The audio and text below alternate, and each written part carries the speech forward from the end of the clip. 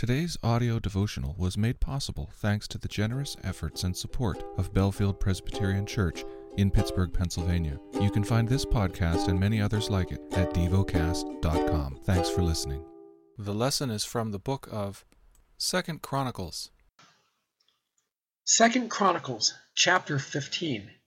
The Spirit of God came upon Azariah, the son of Oded, and he went out to meet Asa and said to him, "Hear me, Asa, and all Judah and Benjamin.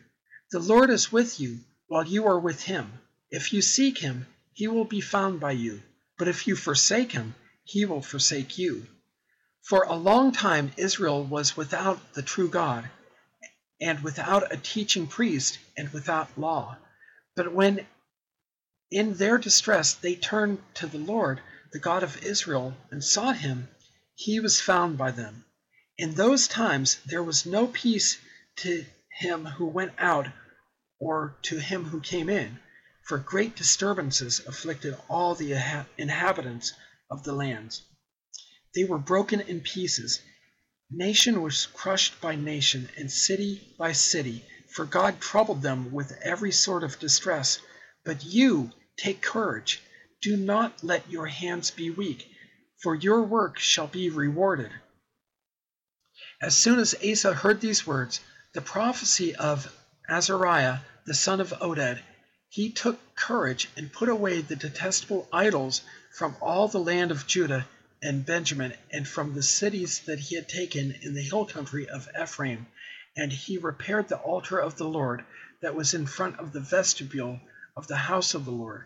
And he gathered all Judah and Benjamin, and those from Ephraim, Manasseh, and Simeon, who were residing with them, for great numbers had deserted to him from Israel, when they saw that the Lord his God was with him. They were gathered at Jerusalem in the 3rd month of the 15th year of the reign of Asa. They sacrificed to the Lord on that day from the spoil that they had brought 700 oxen and 7,000 sheep. And they entered into a covenant to seek the Lord, the God of their fathers, with all their heart and with all their soul, but that whoever would not seek the Lord, the God of Israel, should be put to death, whether young or old, man or woman.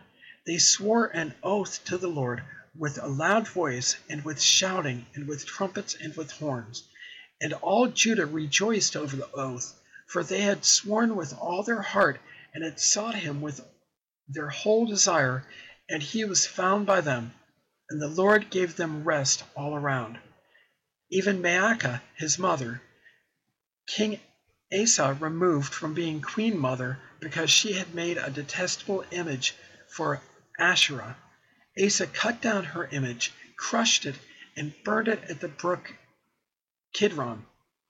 But the high places were not taken out of Israel. Nevertheless, the heart of Asa was wholly true all his days, and he brought into the house of God the sacred gifts of his father and his own sacred gifts, silver and gold and vessels. And there was no more war until the 35th year of the reign of Asa. Meditate and dwell on what you're paying attention to in God's Word. How has it connected with your heart or mind?